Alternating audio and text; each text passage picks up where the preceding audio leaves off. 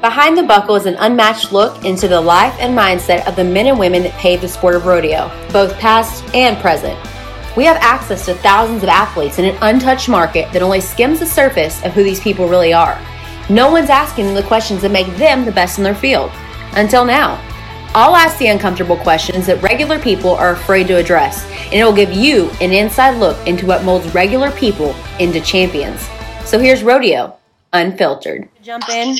Obviously, everybody knows that you're the 3-time bareback world champion, and you're a great guy. Everybody knows you're a family guy. They know that you are a husband, and obviously that you're very loyal to Christ and that you're a great follower of Him. But there's a lot of things people don't know about you, Tim, and I feel like people kind of want to get to know more about these athletes. And so that's why I wanted you to be one of my first guests. Well, I appreciate you having me. Of course. So obviously right now you're off because of coronavirus. So what do you do during this time? Well, I'm having a difficult time finding a place to work out. So we came back to Missouri. We were living down in Texas for the winter. And we came back, and my school is still kind of privately letting me and my trainer work there. My trainer is the assistant wrestling coach. So, as of right now, only coaches can really work out at that gym and me. So I feel really blessed about that. And lately, we've just been kind of sitting around the house, truthfully. We've been cooking. That's kind of one of my things that I do like to do, because I don't get to do it for myself very often. And I like to cook. I really like to grill when I like to cook. My wife's a really good cook in the kitchen. But, I've gotten to learn a few other things, so I feel like I can help a little bit in the kitchen, but the grill is more my forte. And then we have some really good friends that we eat with every week, and they are pregnant. Finally, it's taken them it's been kind of a long, drawn-out process. It's been very tough for them to get pregnant. So I think this weekend I'm going to start building them a crib. That's awesome. So you're handy with your hands then, besides just in a bareback rigging? Yes and no. I mean, I can definitely be better at all the crafts that I do. Yeah. But I enjoy it. I enjoy woodworking. It's kind of completely out of the realm of rodeo, but I like to get into a project, and sometimes I don't like to stop, which can be a problem too. So it makes me learn patience. Yeah. So Tim, would you say that you are, as a competitor in person, are you an OCD person? Oh, for sure, I'm an OCD person. I'm an OCD person in life. I like things a certain way. So I think that's where me and Sammy butt heads on. She likes her things a certain way, and I like my things a certain way. So, that's just kind of everything. I'm very particular about, rodeo, pretty much all aspects of rodeo. I'm very particular about how I want things done my way. It carries over into our daily life, but Sammy kind of runs the reins on me pretty well on that. Oh, I can believe that, definitely. But I feel like that OCD behavior really translates in your riding. And so I want to jump back to the past. So you won your first world title, was it 2016? Yes, it was. Okay, well, that was right in the heat of the ERA. I mean, there was a lot going on in the sport of rodeo. So looking back as someone that won a world title that year, what do you think differed from your first world title and then your second world title in 2017? I don't think a lot of people seen it like this, because the fans of rodeo, the turnover rate in rodeo, especially for bareback riders and rough stock riders in general, is pretty quick. So to win a world title, especially in the bareback riding, it's really something. And for me personally, I felt like they took some credibility away from me in my first world title.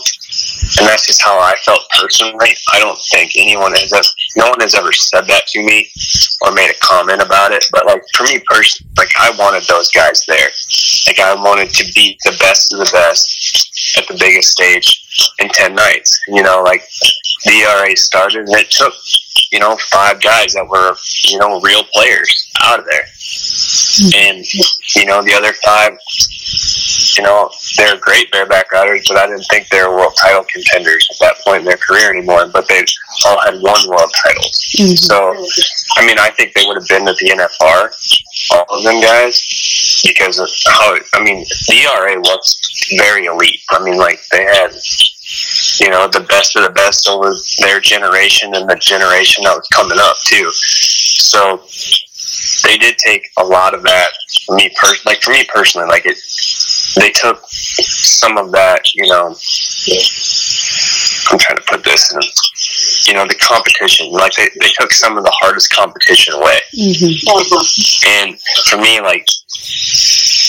it made me think my first world title was kind of it wasn't a fluke, but it wasn't truly earned either, because anybody could say, if it wasn't for the ERA, do you think you would have won the world?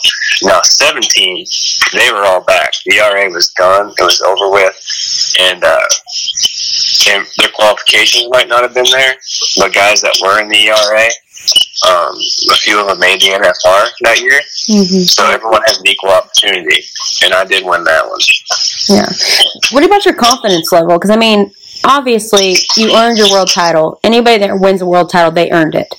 And so that's just my personal opinion. But what about your confidence level? Because the first year, I feel like you were just trying to win the world title. The second year, you were out to prove something. So then your third world title, how did you maintain all those different emotions going into performing in those 10 days to win your third one? I always talk about the 3 world titles, and they all had a different meaning behind it. The first one was yeah, you were right. I wanted to win the world for that first year, but you don't know what it takes to win a world title until you win a world title. It's kind of you don't know what the NFR is until you experience that animal. It's not just the glitz and the glamour and riding in the yellow bucket chutes for 10 days. It's a different animal, especially in the bareback riding. But I got through that. My confidence level was high, and then it carried over, and I ran with it in 17. At a monster year, at a monster finals. I ended up winning the world by over $100,000 in 17. My confidence was through the roof. And then 18, our son Hazen was being born in March, and I didn't want it to play a factor in my riding, but I will say it more than likely did. It was a tough winter for me up until he was born, up until the Ram finals of that year, and I was $50,000 behind Caleb Bennett at the time that the Ram finals happened. I was in a hole, and I had to dig my way out of there. And I feel the only way that happened was the confidence that my wife supports me, that God supports me, and then finally I got it back in my riding. And we had a dog fight in 2018, and I think the last round kind of proved it for both of us. It was either his or mine at that point, and Steven Dent was a giant player in there as well. If anything were to happen, there was 3 guys in the 10th round that could have won the world. Caleb could have, Steven Dent could have, and then obviously myself. And Caleb got thrown off in the 10th round, which none of us seen that coming. Dent made a very strong ride, but he blew his knee out in round 8, and it was up to me, and then the whistle blew. I made my ride, placed in the round, and then tore my shoulder off my body. So we fought it out to the absolute bitter end. Well, I feel that's a part of rodeo that has really been untouched, because people don't want to talk about the nitty and gritty, because sometimes it's dark, and sometimes it probably brings the mood down, and it makes not everybody love the sport for a moment. But talking about your dark times that you said you went through before the Ram National Circuit Finals, when obviously you did so well there, what were those voices in your head saying to you? Obviously you were getting encouragement from the outside, but what was your inner battle? What was that? What were you facing? I wondered if I knew how to ride bareback horses anymore. Did you really believe that? Yeah, I did actually.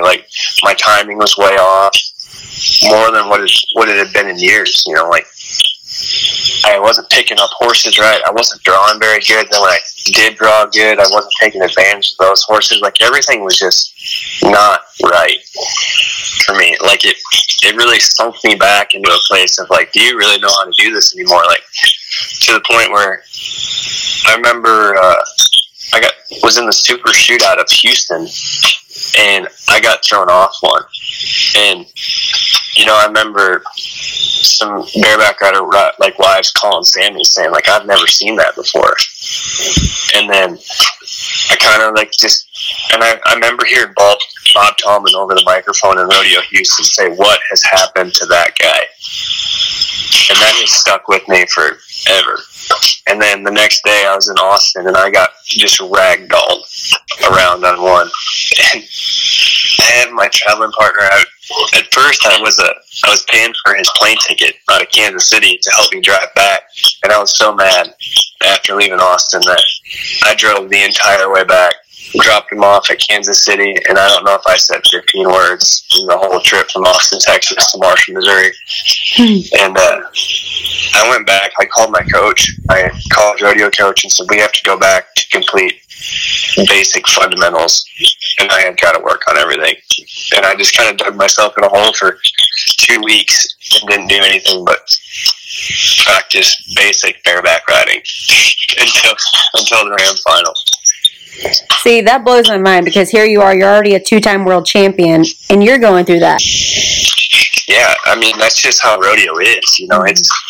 It's a what can you do for me now sport, not what have you done. You know, that's the thing about bucking horses. They don't care about your resume, you know, steers, bulls, horses. They don't know, they don't care. So I think it's very important not to drink the Kool-Aid on yourself. Yeah, but how do you do that? I mean, when you have so much success in an event, how do you not drink the Kool-Aid and start believing your own praise? I mean, you just got to stay humbled and grounded. I've learned to always just remember, you know, when you're starting out, you know, like what brought you to that. And, you know, like it kind of made me realize, like, to embrace the grind of the off season, like what you're doing to prepare yourself. You know, I don't think I was preparing myself in 18 to the way I was in 17 and 16. I mean, I was doing what I was normally doing, but I wasn't going through it with the mindset, you know, that fight and that dog mindset. Like, every time we go in the gym, we're here to get better, not just go through the motions. You know, so I think, and I didn't like it as much either. You know, like, I didn't like going to the gym as much as I did.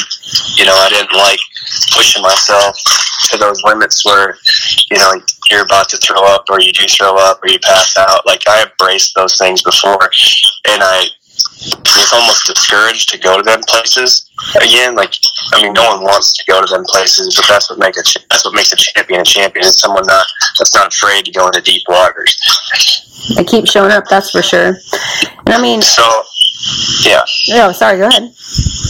Well, I just think, like, when I took that time, I talked to my mentors and stuff, and, like, that was what was reminded of me. Like, don't just, you know, settle for the moments, you know, 12 hours that, like, the thing about the gold buckle is like, you get to keep it, but it's only a feeling that lasts for a night.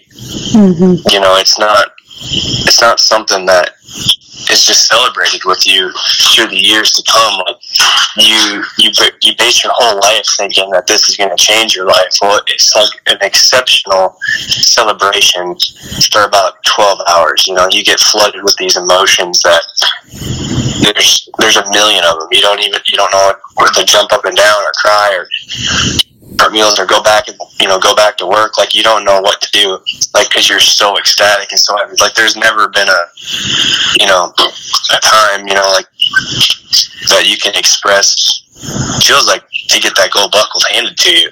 You know, the only thing that I can say, like, for me, it's like up in my top 4 moments of my life, but, you know, there's not really a word to describe the feelings that you get for it, but then it goes away. Very fleeting. Yeah, it's not something that's going to make you whole at the end of the day, but it's something that we all work for.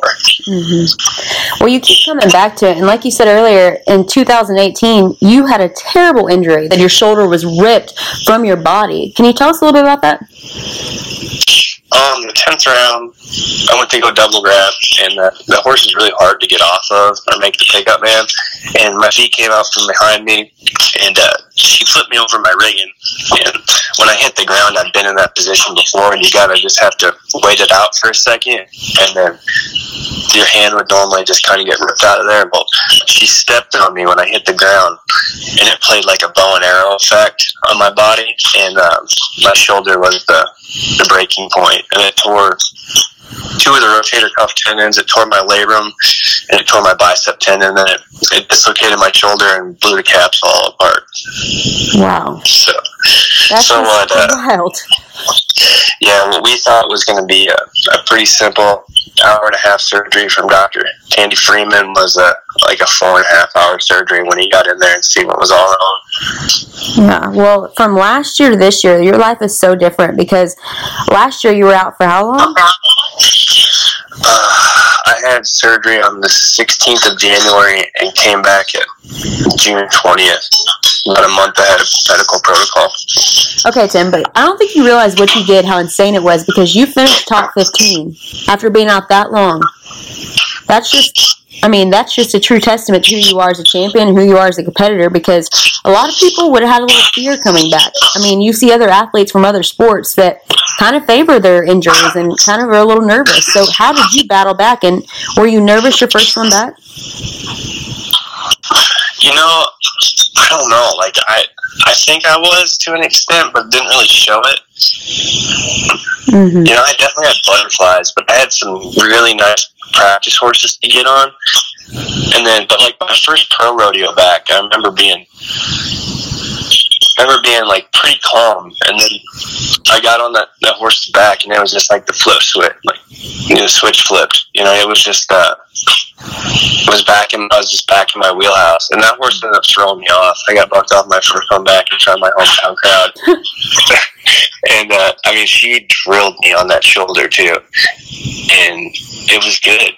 And I didn't have to, like, after that, it was just, you know, I didn't have time to be scared. I didn't have time to dwell and get bucked off. Like, I had 90 days to make the NFR. Mm-hmm. And it was going to be one of those situations where if I got in my own head that I was going to ruin that opportunity. You know, it's funny because I feel like this year at the finals, it was your first time not to win a world title in 3 years. So the night of the went around. Okay, yeah, well, that's a perfect example. Coming back, how did that affect you as someone that had been on that stage getting a gold buckle? You know, I don't know. That last year was so different. It was so much, like, it was more enjoyable for me, truthfully. Like, I'll tell you what, in 2018, like, I did not like rodeoing. And that, coming from someone that, you know, won the world that year, you'd think, what, like, most people think, what are you talking about? Well, it wasn't fun for me. Like, it wasn't fun to leave. It wasn't fun to leave my newborn baby or my wife. You know, I was in a place where I was playing catch up, where I was normally used to just blowing these world standings apart, and, you know, just sitting in the driver's seat for most of the year. And I had to get dogfight. And like I said, I'm not afraid to go to deep waters, but I don't like being in the deep water either. I'm not that good of a swimmer. So, you know, it put me in like a dark place in rodeo, like my mindset towards rodeo. And I do feel like, you know, God in that moment said, here's your gold buckle and here's a 6-month break. Like, you need to step away from the game. And I found so much enjoyment, you know, like working to get back. And then, you know, I found so much enjoyment. It really relit this candle of the love and the passion of the game that I have. Like, I truly love riding bucking horses. I love being out there with my rodeo friends and you know, going to war with them guys. You know, like, you know, I had a lot more enjoyment at the finals last year. Whether, you know, it truthfully probably was one of my best finals. If I never won a round, I didn't win the average, and I didn't win the world. So, some things that were way different than normal. It kind of rededicated you, I feel like, in a way, too. But as someone that was a competitor out there, this finals was so different because you were seeing scores that were unheard of. There were 90s almost every night. As a competitor, what do you think of that? You know, it's good and bad. You know, like I think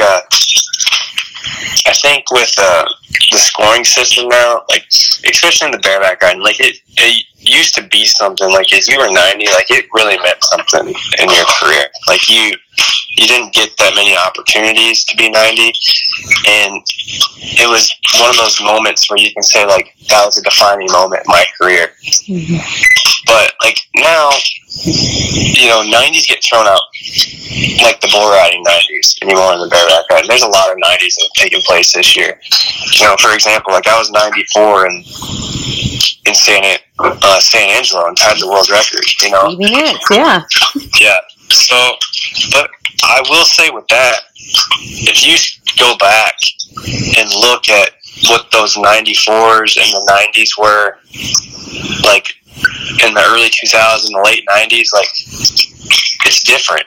It's a different game that we play. Like it's more common to see in the bull riding, you know, like because, you know, bull riding is more mainstream than the bareback riding. So you can see like the bulls in the PBR are much bigger, much stronger. The guys are in shape, and I see that in the PRCA. You know, like the PBR bulls are seen more often because they have the ability. But now, like you see all them bulls over in the PRCA, they're bigger, they're stronger. The guys are like in better shape than they were back then, and the rides are a lot better. You know, like the form of the bareback riding has changed so much in the last, you know, 20 years. Like their 90s back then wouldn't be a 90 today, I don't believe. But you can never discredit somebody's 90 either.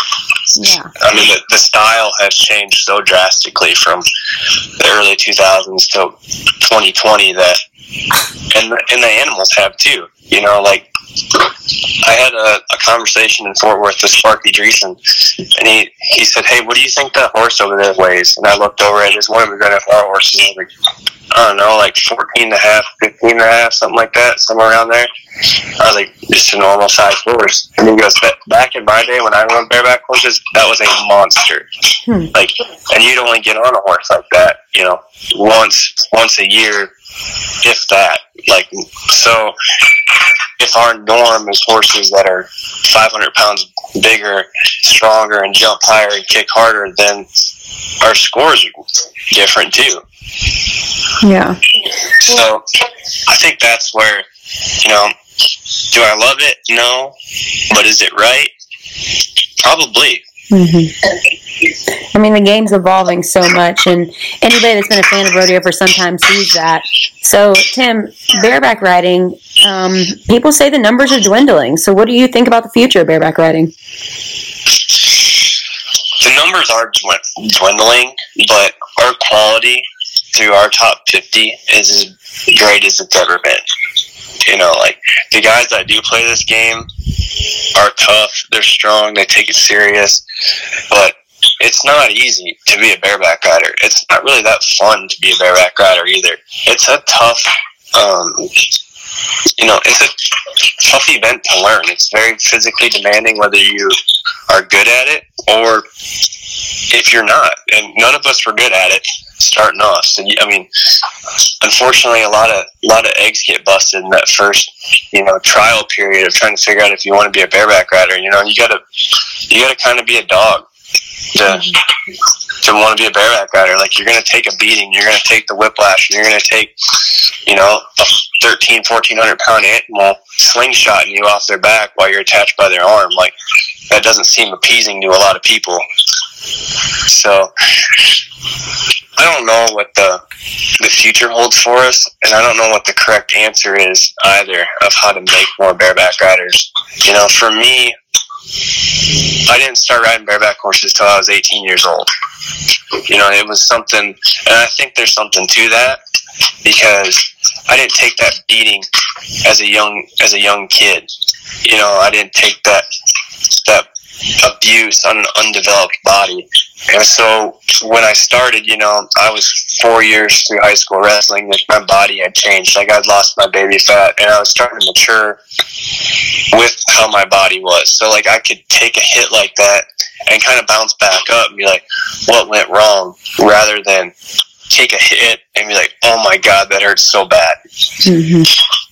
No, I'm with you 100%. And I think as long as we keep promoting the sport and doing a good job at it, then the future will be bright, but it's up to us. So yeah, absolutely. And like I said, I don't know the correct answer, but what they're doing right now, promoting our youth with the junior NFR and giving them kids in high school a chance to win some real money doing this, I think that's a good way to start. I'm with you. Well, real quick, Tim, before I let you go, what is something that people would be surprised to know about you?